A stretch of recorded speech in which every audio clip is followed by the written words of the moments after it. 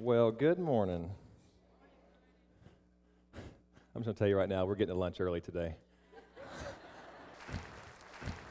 It's 11:03. All right. Well, it's a privilege to speak anytime that there's an opportunity. I read a conversation by Malcolm Gladwell recently. He's one of my favorite business authors. I've been reading him for like 10 or 12 years, and he's not a Christian, but so much of what he says just triggers spiritual thoughts and faith connections for me.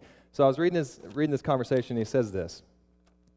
There's a moment in the book, he's talking about his own book, when I talk about parental loss, what it means to have lost a parent in childhood.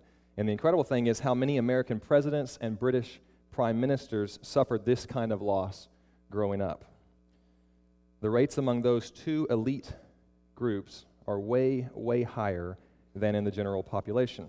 Parental loss is very common amongst society's losers, his word, not mine, but also among society's winners. When I first read about this phenomenon, I was stunned. Is it possible that something so devastating could in some cases be advantageous? I think I'll title today's message, And I Moments. The Bible is full of and I moments, depending on the gender of the biblical character that you're reading about, and depending upon who wrote the story, you might actually see the two words together, and I, or you might see and he, or and she. You might even see then he. But regardless, when looking at these stories in the Scriptures, from a first-person perspective, these are all and I moments. And I want us to take a look at three of them today. So before we do that, though, I want to remind you of another moment that we've talked about from this pulpit before, and those are the but God moments. You guys remember the but God moments? Heard that before? Most of us are familiar with that, but things were bad. The situation looked bleak. Everything's going downhill, but God intervened and saved the day. You guys have some of those testimonies in your own life? And you've read those in the Scriptures? In Philippians 2:27, it says, "Indeed, Epaphroditus was ill and almost died, but God had mercy on him."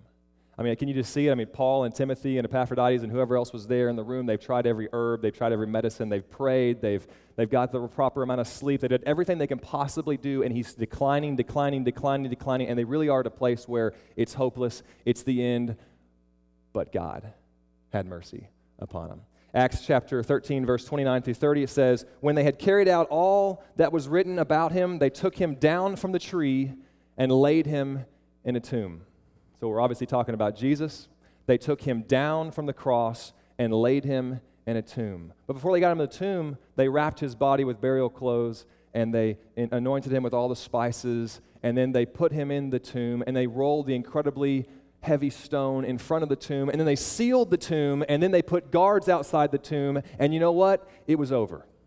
And in fact, there were some people there that day that were probably thinking just before he took his last breath, at any moment he could call down 12 legions of angels and he would save, and he could heal himself like he's healed so many, and then he breathed his last, and they went through this process, and the tomb is shut, and now, I guess it's over. But it wasn't over. Because Acts 29 then goes on to 30 and says, "But God raised him from the dead."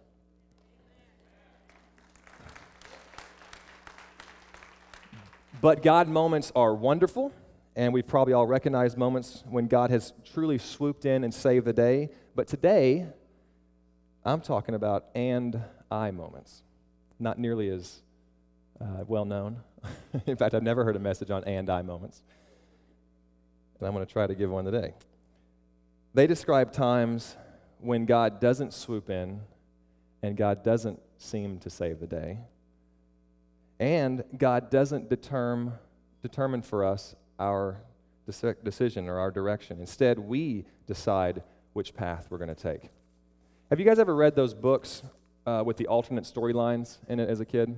So it's like, let me try to get you into that mode for a second. The young child creeped through the thick woods where he came upon a clearing, and he looked, and he was scared, and he was hungry, and he was cold, and he was thirsty, and he looked, and it seemed, yes, it was a house. There's a house over there, and it seems to be abandoned. Maybe there's food in there, but wait, there's a candle in the window. And so the boy creeps up to the window and sees shadows moving along, and he reaches for the door. If you want him to, A, go in the door, turn to page 91. If you want him to, B, run away, go to page 32. And you pick the storyline. Have you guys read those books?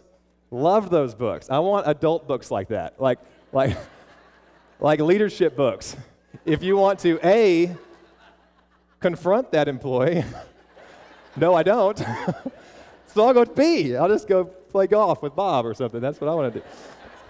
So I love those books, and that's kind of what I'm talking about today, the and I decisions. And I made a decision, and I chose. And we're going to look at 3 biblical and I moments today, so that when we leave today, we will be better prepared to face our next and I moment. The 11 verses beginning in Matthew chapter 26, verse 69, will include an and I moment for Peter, as well as one for Judas. So I'm just going to read this to you. You can follow along if you'd like, or just listen, but we're only doing it once, so pay attention. All right, now Peter was sitting out in the courtyard, and a servant girl came to him. You also were with Jesus of Galilee, she said. But he denied it before them all. I don't know what you're talking about, he said. Then he went out to the gateway, where another girl saw him and said to the people there, this fellow was with Jesus of Nazareth. He denied it again with an oath. I don't know the man. After a little while, those standing there went up to Peter and said again, surely you are one of them, because your accent gives you away. Then he began to call down curses on himself, and he swore on them, and I don't know this guy. And immediately a rooster crowed. Then Peter remembered the word Jesus spoke, before the rooster crows, you will disown me 3 times. And here's his moment. And he went outside and wept bitterly. Now he's going to have some other and I moments here in just a second. But the very next verse says this: early in the morning, all the chief priests and the elders of the people came to the decision to put Jesus to death. They bound him, led him away, and handed him over to Pilate the governor. When Judas, who had betrayed him, saw that Jesus was condemned, he was seized with remorse and returned the 30 silver coins to the chief priests and the elders.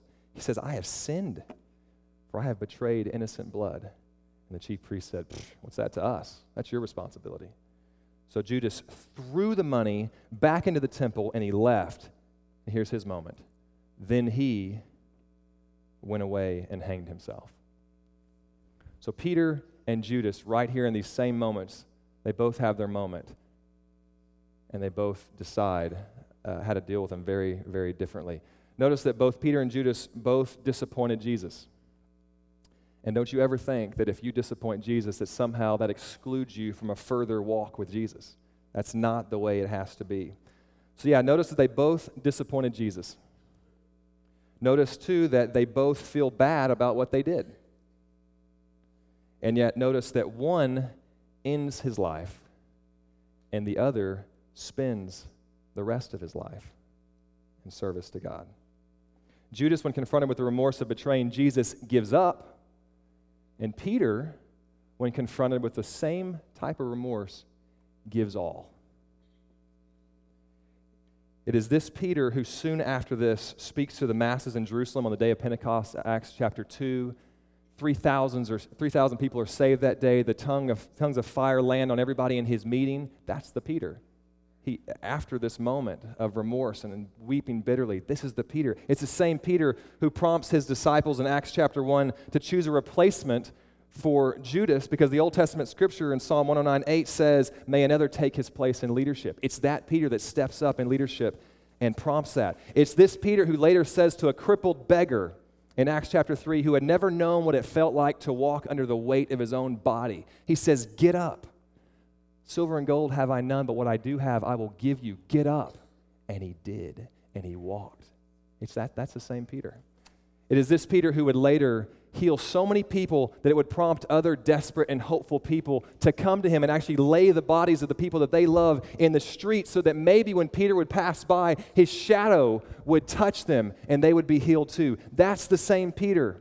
Peter is fantastic. I mean, Peter is just a stud. He's just such a great guy. I mean, outside of Paul, maybe, it's like Peter's like way, way, way up the list.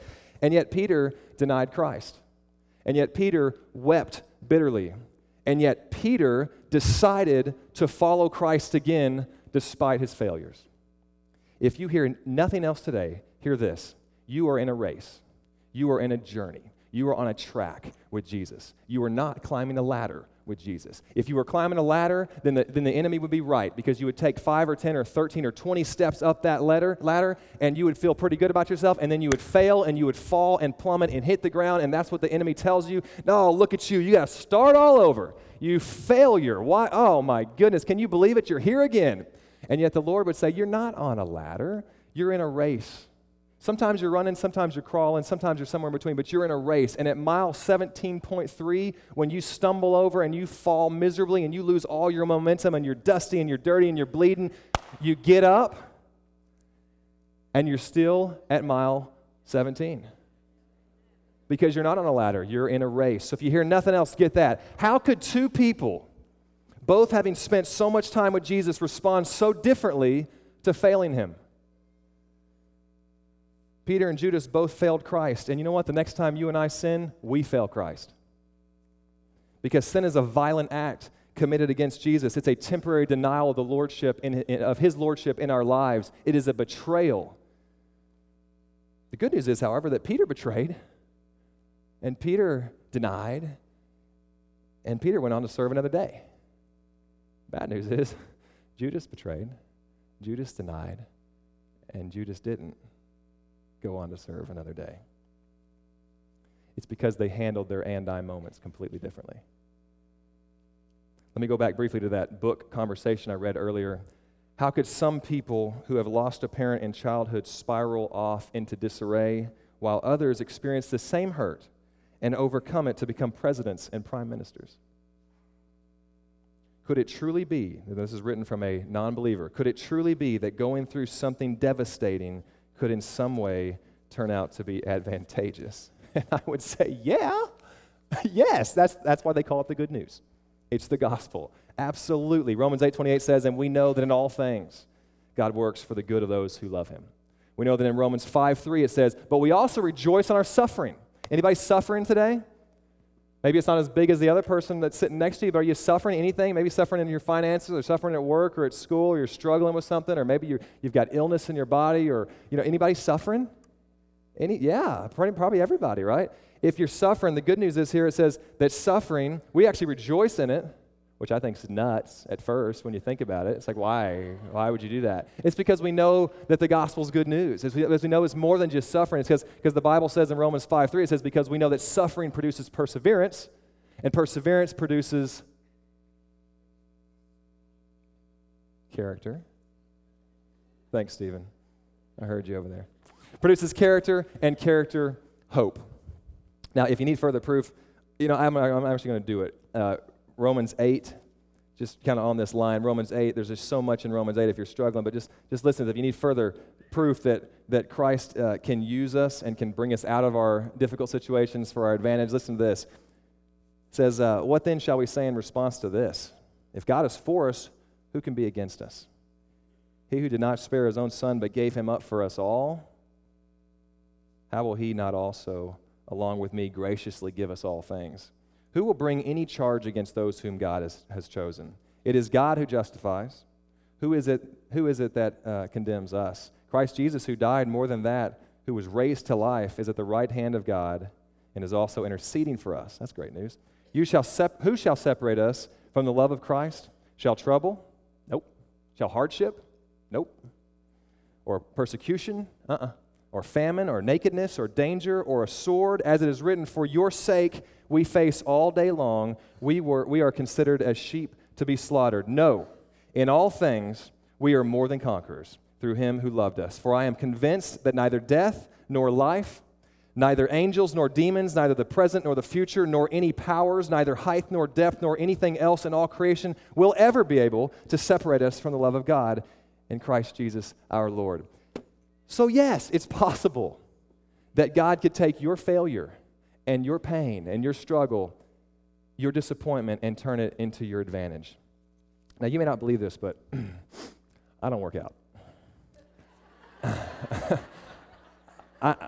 I know I'm skinny, but I'm also skinny. I mean, like, I don't work out. But when I did, like back in college and back before we were outnumbered at home and with kids, like we actually did work out, and I preferred weights. And can you imagine if one day I were to walk into the gym, I'm ready, I've got my workout clothes on, I got my water bottle and my towel. Can you imagine if I were to walk into the gym and at the door I was met by the boss, the manager of the gym, and he said, "Great news, Josh. Whew, you're just in time. I took all the heavy weights, got rid of them. All that's left are the 2 and 3 pounders. That way it's easier for you, Josh. Just wanted you to have it easy." You think I would be excited about that? No, because I realize in the context of a gym, I want the heavy stuff. I need the heavy stuff because that's what makes me stronger, right? And that's what the scripture says in Romans 5. It says, if you can rejoice in that struggle, because that struggle, connect the dots, is what leads you to hope in the character that you've been praying about. You thought I was just going to give it to you like a gift. You got to lift stuff. And it's okay, you're going to make it. And so yes, it's possible that God could turn those things to our advantage. So these and-I moments are in part those times when you get to decide how you are going to respond to trouble, and your response will determine where you end up. Do you like where you are today? If you do, keep it up. It's probably because of all the and I and the but God moments that you just walked through. Fantastic. Keep doing it. Do you not like where you're at today? Well, cool. Change it. Because your tomorrow is going to look a lot like what you allow your today to take you through, and it's going to look a lot like your decisions today will take you to tomorrow. So, I told you earlier we would look at 3 and I moments. The third is in Psalm 73. The character we're going to read about today is Asaph. He is actually the author as well. Asaph is not faced with the denial or betrayal of Jesus. Asaph is faced instead with the stark realization that life isn't fair. And in fact, he had a disturbing conflict going on the inside because what he knew to be true about his faith just didn't seem to be happening in reality. Anybody been there? Like, I know this is the way it ought to be, and this is what the scripture says, but reality is completely different, and this is not good. And so what Asaph saw with his natural eyes was not what he thought he should be seeing, because the scripture says one thing, and yet it seemed the opposite was happening all around him. I feel like that sometimes. I mean, think about our world right now. Does it feel like it's kind of just spiraling in the wrong direction sometimes? It's not the way it should be. What I like about Asaph is that he's a pretty accomplished guy. He's David's music director, so he's the Brent Brunson for David, which is a pretty big deal. All right, I mean that's Brent Brunson. Hey, did you know that Brent Brunson was wearing a bow tie last week? And Seth Johnson up here was wearing a bow tie last week. That's 2 bow ties on the same stage in 1 week, and nobody said a word about it. I just think that's odd. Like, if I were up on the stage last week, I would have said something, Todd. I would have said something, but nobody said a thing. I was just surprised about that. But anyway, I digress.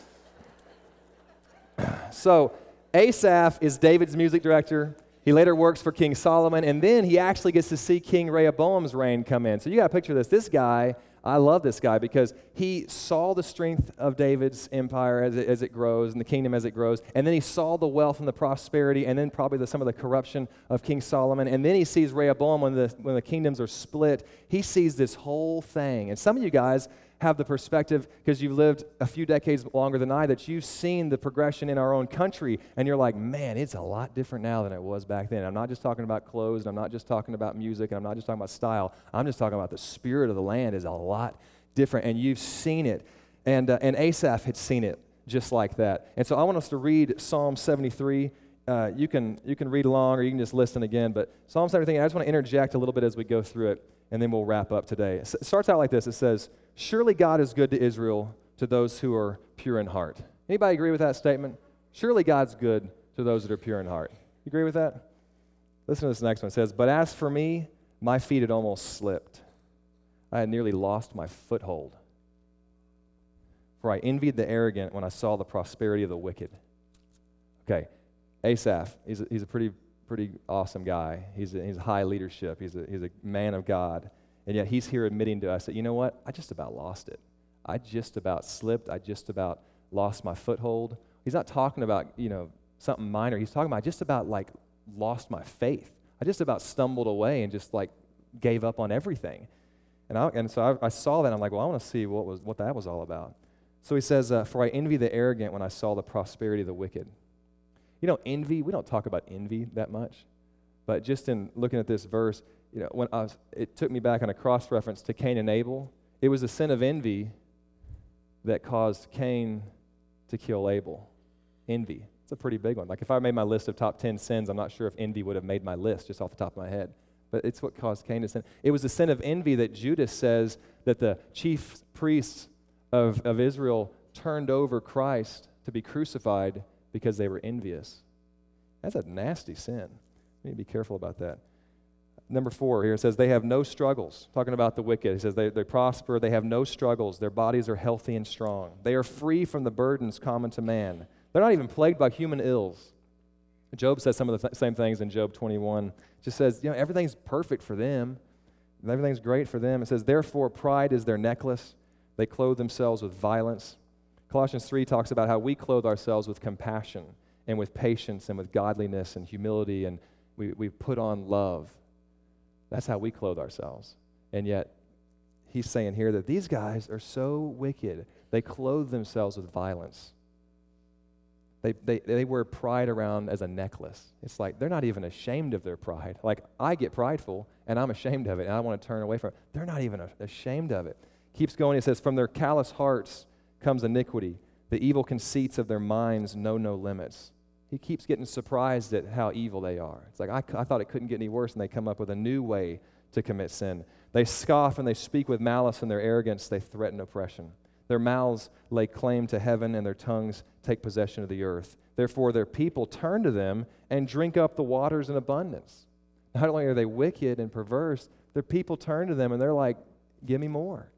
It's like, they're the popular ones. It's like they're the ones that are accepted and listened to, and it's like, man, this is just not right. It says their mouths lay claim to heaven, and their tongues take possession of the earth. They say, how can God know? Does the Most High have knowledge? They even question God. This is what the wicked are like, always carefree, always increasing in wealth. Surely, oh man, this is where it gets real bad. I want to make sure you're not in this spot today. It says, surely in vain have I kept my heart pure. In vain have I washed my hands in innocence. Stephen taught me when I was a youth and in college, he would tell me to live life with no regrets. He said, you live your junior high days with no regrets. You live your high school career with no regrets. You live your college days, no regrets. When you get married, you live married life with no regrets. And when you have kids, you live that stage with no regrets. And it just keeps going. You live every stage with no regrets. But you know what? When you're living like that, sometimes you get your focus off of God and you start looking around and you start having a regret. And the regret kind of sounds like, well, man, what they're doing looks pretty good. They seem to actually be prosperous. They're not even miserable like I think I would be if I was over there. And he says, surely in vain have I kept my heart pure. In vain have I washed my hands in innocence. They wash their hands in blood and wickedness, perversion. He washes his hands in innocence. He clothes himself with righteousness, with purity, with humility. And yet, in the heat of it, he's sitting here saying, I just about lost it. I was actually sitting there thinking, you know what, this may not be worth it. Living this way just may not be worth it. And so he keeps going. He says, if I said all this, if I had said I will speak thus, I would have betrayed your children. In other words, I'm glad I didn't open my mouth up, because if I would have talked about what was on my heart at that season of life, I would have really confused and messed up some people that are trying to follow God. He says, I would have betrayed your children. When I tried to understand all of this, it was oppressive to me. And this is the moment. I told you this was an and-I moment. This is where his moment comes. In verse 17, this is where his moment hits. Let me go back to 16. I'm going to read through 17. I want you to catch it. It says, when I tried to understand all this, it was oppressive to me, till I entered the sanctuary of God. Then I understood their final destiny. To put it in common terms, it's like, until I went to church, I was feeling before I got in the building, I was feeling that, this is a waste of time, that this is too hard, I'm frustrated, it seems like I'm trying to do what's right, and yet other people are rewarded, and I just feel like maybe maybe this isn't worth it. until I got to church.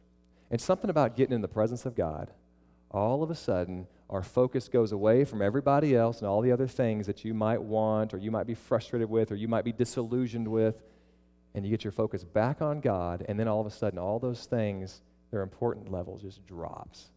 It's like, until I went to church, until I got in the sanctuary of God.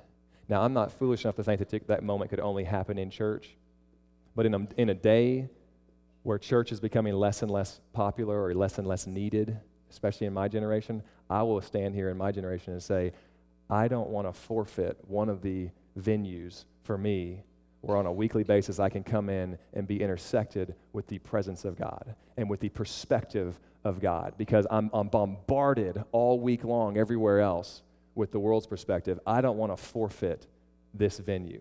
And so, yes, I'm going to find the Lord on podcasts, and yes, I'm going to find the Lord in my home, in my room, but I'm not giving up this venue because this guy here, Asaph, stud, he finds himself in this situation and says, until I entered the sanctuary of God, then I understood their final destiny. And if I can read through this, and I'll go quicker through the back half, it says, surely you placed them on a slippery ground. You cast them down to ruin. How suddenly are they destroyed, completely swept away by terrors. As a dream when one wakes, so when you arise, O Lord, you will despise them as fantasies. All of a sudden, these people that were just all right up in his perspective, and these are the people I'm looking to. I'm envying the arrogant. All of a sudden, he gets his eyes off the surroundings, off the other people, off the wicked, onto God, and he realizes real quick, they're like a dream. When you wake up and in the first minute, you forget it. That's what they're like with you, God, but you'll never forget me. But I'm in the palm of your hands. And he starts remembering the truths that he knows to be true. When my heart was grieved and my spirit embittered, I was senseless and ignorant. I was a brute beast before you. When I was thinking like that, I was a beast. I was an animal. I was not thinking spiritually. An animal doesn't have a spirit. They just have a body. They just have their flesh. And I was just thinking in the flesh until I went to church. Then all of a sudden, my brain kicked in, my spirit kicked in, and I realized that I was just a beast. So this is his apology to the Lord. I'm sorry for thinking those ways. He says, yet I'm always with you. You hold me by my right hand. You guide me with your counsel. And afterwards, you will take me into glory. Whom have I in heaven but you? And earth has nothing I desire besides you. Why don't you say that? And earth has nothing I desire besides you. Let's say it again. Think about it. And earth has nothing I desire besides you.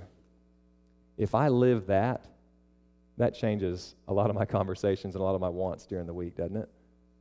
Earth has nothing I desire. Got to remember, earth has nothing I desire besides you. Because, a couple months ago or somewhere in there, I was on a mission trip, and one night, when you go on a mission trip, you just start talking about God, and you get excited, and my friend Sean and I it's like 2 a.m, and we got to be up at 6, and we're like, oh my goodness. But we're talking about, and Sean said this one thing. He said, you know what, Josh? I know it's hard right now, and I know it's frustrating right now, and the work we're doing, sometimes it feels like we're beating our head against the wall. I'm just not sure if it's making a difference. But you know what? If we could fast forward several decades or whenever the Lord comes back, and once we get to heaven, if we could see the value of what we're doing right now, the value of a soul, the value of, he said we would sell everything. We wouldn't just sacrifice a little bit. We would give everything to go after these more important things, because the earth really has nothing I desire besides you. The earth really, when we get out of this time and space that we're in right now, and we get into eternity, we're going to look back and say, I cared that much about my house? Why did I put so much focus upon my car? Why was I so focused on video games? I mean, what was I thinking? Think how much I could have stored up in heaven had I just remembered that the earth has nothing I desire besides you. Whom have I in heaven but you? My flesh and my heart may fail, but God is the strength of my heart and my portion forever. Those who are far from you will perish. You destroy all who are unfaithful to you. But as for me, it is good to be near God. I have made the sovereign Lord my refuge. I will tell of all your deeds. Isn't that a good psalm? That's a fantastic psalm. I think we need to read that every once in a while. Just whenever you're kind of in one of those moods where you start looking at everybody else's stuff and you start to feel like maybe I'm a little disillusioned or whatever, I'm going to read that again and remind me. So let's wrap this all up. Asaph's and I moment came when he decided to see his situation through God's perspective. And that made the second half of Psalm 73 very much different than the first half of Psalm 73. I want us, as we walk out of these doors, actually, before I go there, I'm really encouraged by Asaph, because even though the wicked were prospering and things were still bad, Asaph was now again in a frame of mind where he was again being able to be used by God. His focus was no longer on the situation. Instead, it was back on God, and that's a good place to have our focus. So as we walk out these doors today, and that's what you do after a sermon, you walk out the doors, because we're not supposed to just listen to a word and hear a word. We're supposed to go out and do the word. And the cool thing is, other people who you have influence over are watching you, because the scriptures even say, hey, follow me as I follow Christ. I mean, there's people following you as you follow Christ out these doors. So as we walk out these doors today, we're going to come face to face with and I moments. And I want us to handle them more like Peter and less like Judas. And I want us to handle them with the mind of Christ and with the perspective of God like Asaph did. I want to share one more thing just to prove to you that your perspective, I'm talking about, I want us to have the mindset and the perspective of God. I want to prove to you that the perspective really does, and the mindset you have really does determine your actions. When you walk out these doors today, you will be immediately faced out these doors, not that door, out these doors. Then go out the glass doors. You will be immediately faced with acorns. Have you noticed the acorn epidemic that we have at Bethesda? Have you noticed? Again, I'm going to tell this just so I can remind you that our perception really does determine our actions. Asaph walked with God's perspective, verse 17 on, and with his fleshly perspective, verse 1 to 16. I'm saying as we walk out of here, we want to be making decisions like Peter, not Judas. And I'm saying as we walk out of here, I want to be making decisions like Asaph with the perspective and the mindset of God. When you walk out those doors, let me tell you what happens with my family. Bryn, my 4-year-old daughter, she sees the acorns and she picks them up. In fact, I've got some acorns here. I might use these. She picks them up and she puts them in her dress or her shirt, and then she gets another one. And these acorns are treasures. These are little green emeralds. And she'll get as many as she can get before we say, please get in the car. We have got to go home. And she'll walk like this, and she'll bring them home to us. She actually seeks them out. All right? My boys, they're different. My boys get out there, they're like, sweet, acorns. And they collect them as well. But they get them, and they're like, ammunition. Whew. This is awesome. Whew. Yeah. And they're throwing them. And even the balcony's involved. That's right. All right. That didn't hurt you, did I? Okay, good catch. And they're picking them up, and they're wanting them too. But they're not getting them to collect. Whoa.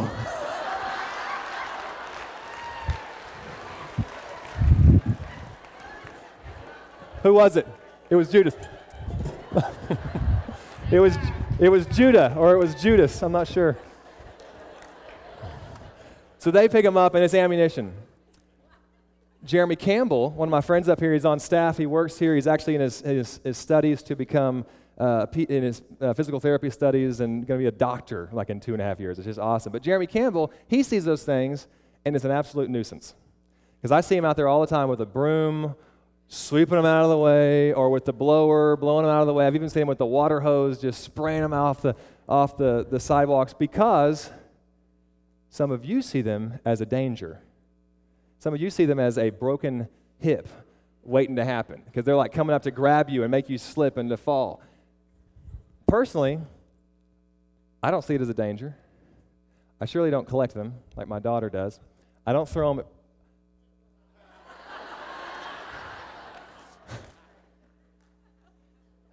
I don't throw them at my kids. What I do, and there's no way you're going to hear this, but I want you to do it when you get out there if you're not afraid of falling on them. What I do is I crunch them. Does anybody, be honest with me, does anybody like to crunch them? It's one of my favorite things. Like, my office is over here, and my wife's office is like, if you cut through the middle of the church, it's not that far.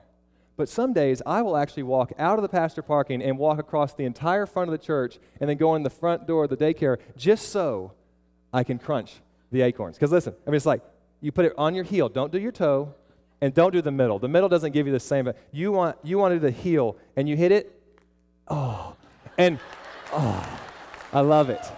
And in fact, if you ever see me doing it, this is what I look like walking. I'm like.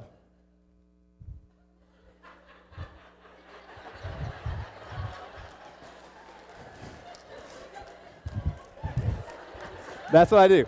But I love the crunch. It's awesome. And yet, so what I'm saying is, as we walk out these doors today, and you're faced with acorns, let it just be a lesson to you that, you know what, you're going to be faced with real decisions, and-I moments where you can choose like Peter, you can choose like Judas. You can choose to have the mindset of Christ, or you can have the mindset of your something else. But as you go out there, just these acorns will be a good reminder. Your perspective will determine what you do about them. Some of you guys are seeking them out like me and crunching them. Some of you guys are collecting them. Some of you guys are throwing them. Some of you guys are trying to sweep them away because they're such an annoyance. And others are like, oh, goodness, oh, I don't want to step on water. Am I getting hurt? The perspective changes how we act. We need the perspective of God, and it will change the way we act. And I'm telling you, this is Asaph. Asaph wasn't a sinner. Asaph was the music director of David. I mean, he's a stud. He wrote more of the Bible than a lot of the people that wrote the Bible. I mean, it's pretty incredible when you start. I mean, listen to this. Let me just kind of divert for a second. In my studies, I know you didn't have time for this, but it's only 11:40. Well, maybe not. I made a little note in there, and of all the people that he wrote more of the Bible than, and it was an amazing list. And I mean, okay, here he goes. He says, Asaph wrote more of the Bible than Peter, James, Jude, Jonah, Amos, Micah, Joel, Malachi, Zephaniah, Habakkuk, Nahum, Haggai, and Obadiah. He wrote more of the Bible than all those guys. Not combined, but like individually. I mean, most of us don't even know who Asaph is. I mean, like, I kind of remember singing his name. And I've even read that the Bible says more about Asaph through other scriptures and Chronicles and 2 Kings and the Psalms. It says more about Asaph than everybody else in the Bible except Moses, David, Samuel, and perhaps Isaiah, Hosea, and Jeremiah. I mean, that's pretty cool stuff. He's a pretty big deal, and yet we don't know a whole lot about him. Asaph, once he got the mindset of Christ, everything changed. The world was still wicked. The world was still perverse, and yet he walked out and lived differently because he had the mindset of Christ. I'm just crazy enough to believe that, yes, things are spiraling out of control in a lot of different ways, but I'm crazy enough to believe that if I want to be a part of the solution, and if we're going to be a part of the solution for our families, for our community, that if we would have the mindset of Christ and we would see things as Christ sees it, then we could really make a difference. And the interesting thing is, if you think about acorns for a second, God's purpose for acorns, I think he's fine with all those things that we do with them, but God's purpose for acorns is to grow another tree or for like squirrels to eat them. That's like all I can think of. But that's his purpose. And it wasn't any of those other things that we talked about. I think it's just possible enough to, if we don't keep our mindset on Christ, we can spend all sorts of effort and just miss God's purpose in all of it. And I don't want us to do that because, again, we have got a little bit of time to make a big difference. And the good news is the Lord's with you. And so, just to wrap it all up, you're going to fail God again, but keep going. Peter did. Peter changed the world. And let's make sure we have the mindset of Christ, because if we do, if we really see the world like Christ sees it, he's going to partner with you. And he's going to say, all right, I know things are like that at work. I notice it too. How about we do something about it? Yeah, let's do that. Or you can just sit around the coffee cup and just complain. That's your other option, which isn't as good of an option. So let's pray. In fact, I'm going to give someone else an and-I moment. This is totally off the cuff. Is this on? I'm going to come over here, and having just heard all of that, I'm going to take a great chance, and I'm going to pick one of our youth, actually a college student, and I'm going to have you pray, Mario. Come on. Come on up here. I want to have you, because this is an and-I moment for you. Hey, you know, when we were singing earlier, I didn't realize it earlier, but we actually sang one of the songs that said, "And I worship you because of who you are." And I thought it was speaking to my spirit, because "and I worshiped you because of who you are." Because I got my mind set on you again, God, I worship you. All right, would you pray us? Having heard what we just heard and knowing how this applies to your life, would you just pray for us? Because I think everybody in here wants to be more like Peter, right? I think everybody wants to be more like Asaph, verse 17 and on, right? So you pray for us. I believe in you. In fact, I'm going to pray for you first. Lord, I thank you for Mario. I ask that your hand would continue to be upon him. Pray that you would use him. Pray that you put him in unexpected places, just like this morning. Put him in unexpected places that he can make a difference and walk out your truth in the world around him so he can make a difference. I pray your blessing upon him in Jesus' name. Go for it.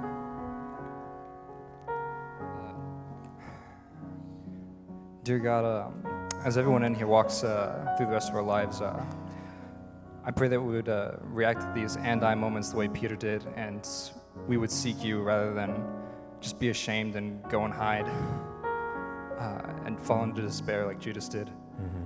That's right. Because God, I know that you can use us to do amazing things if we partner with you. God, I pray that each and every person in here would, even if it's just in the smallest way, would partner with you and make a difference in their lives.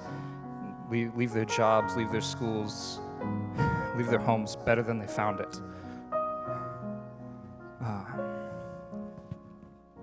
God, give us that mindset of Christ, and that we can give up everything in this life and store up for the next.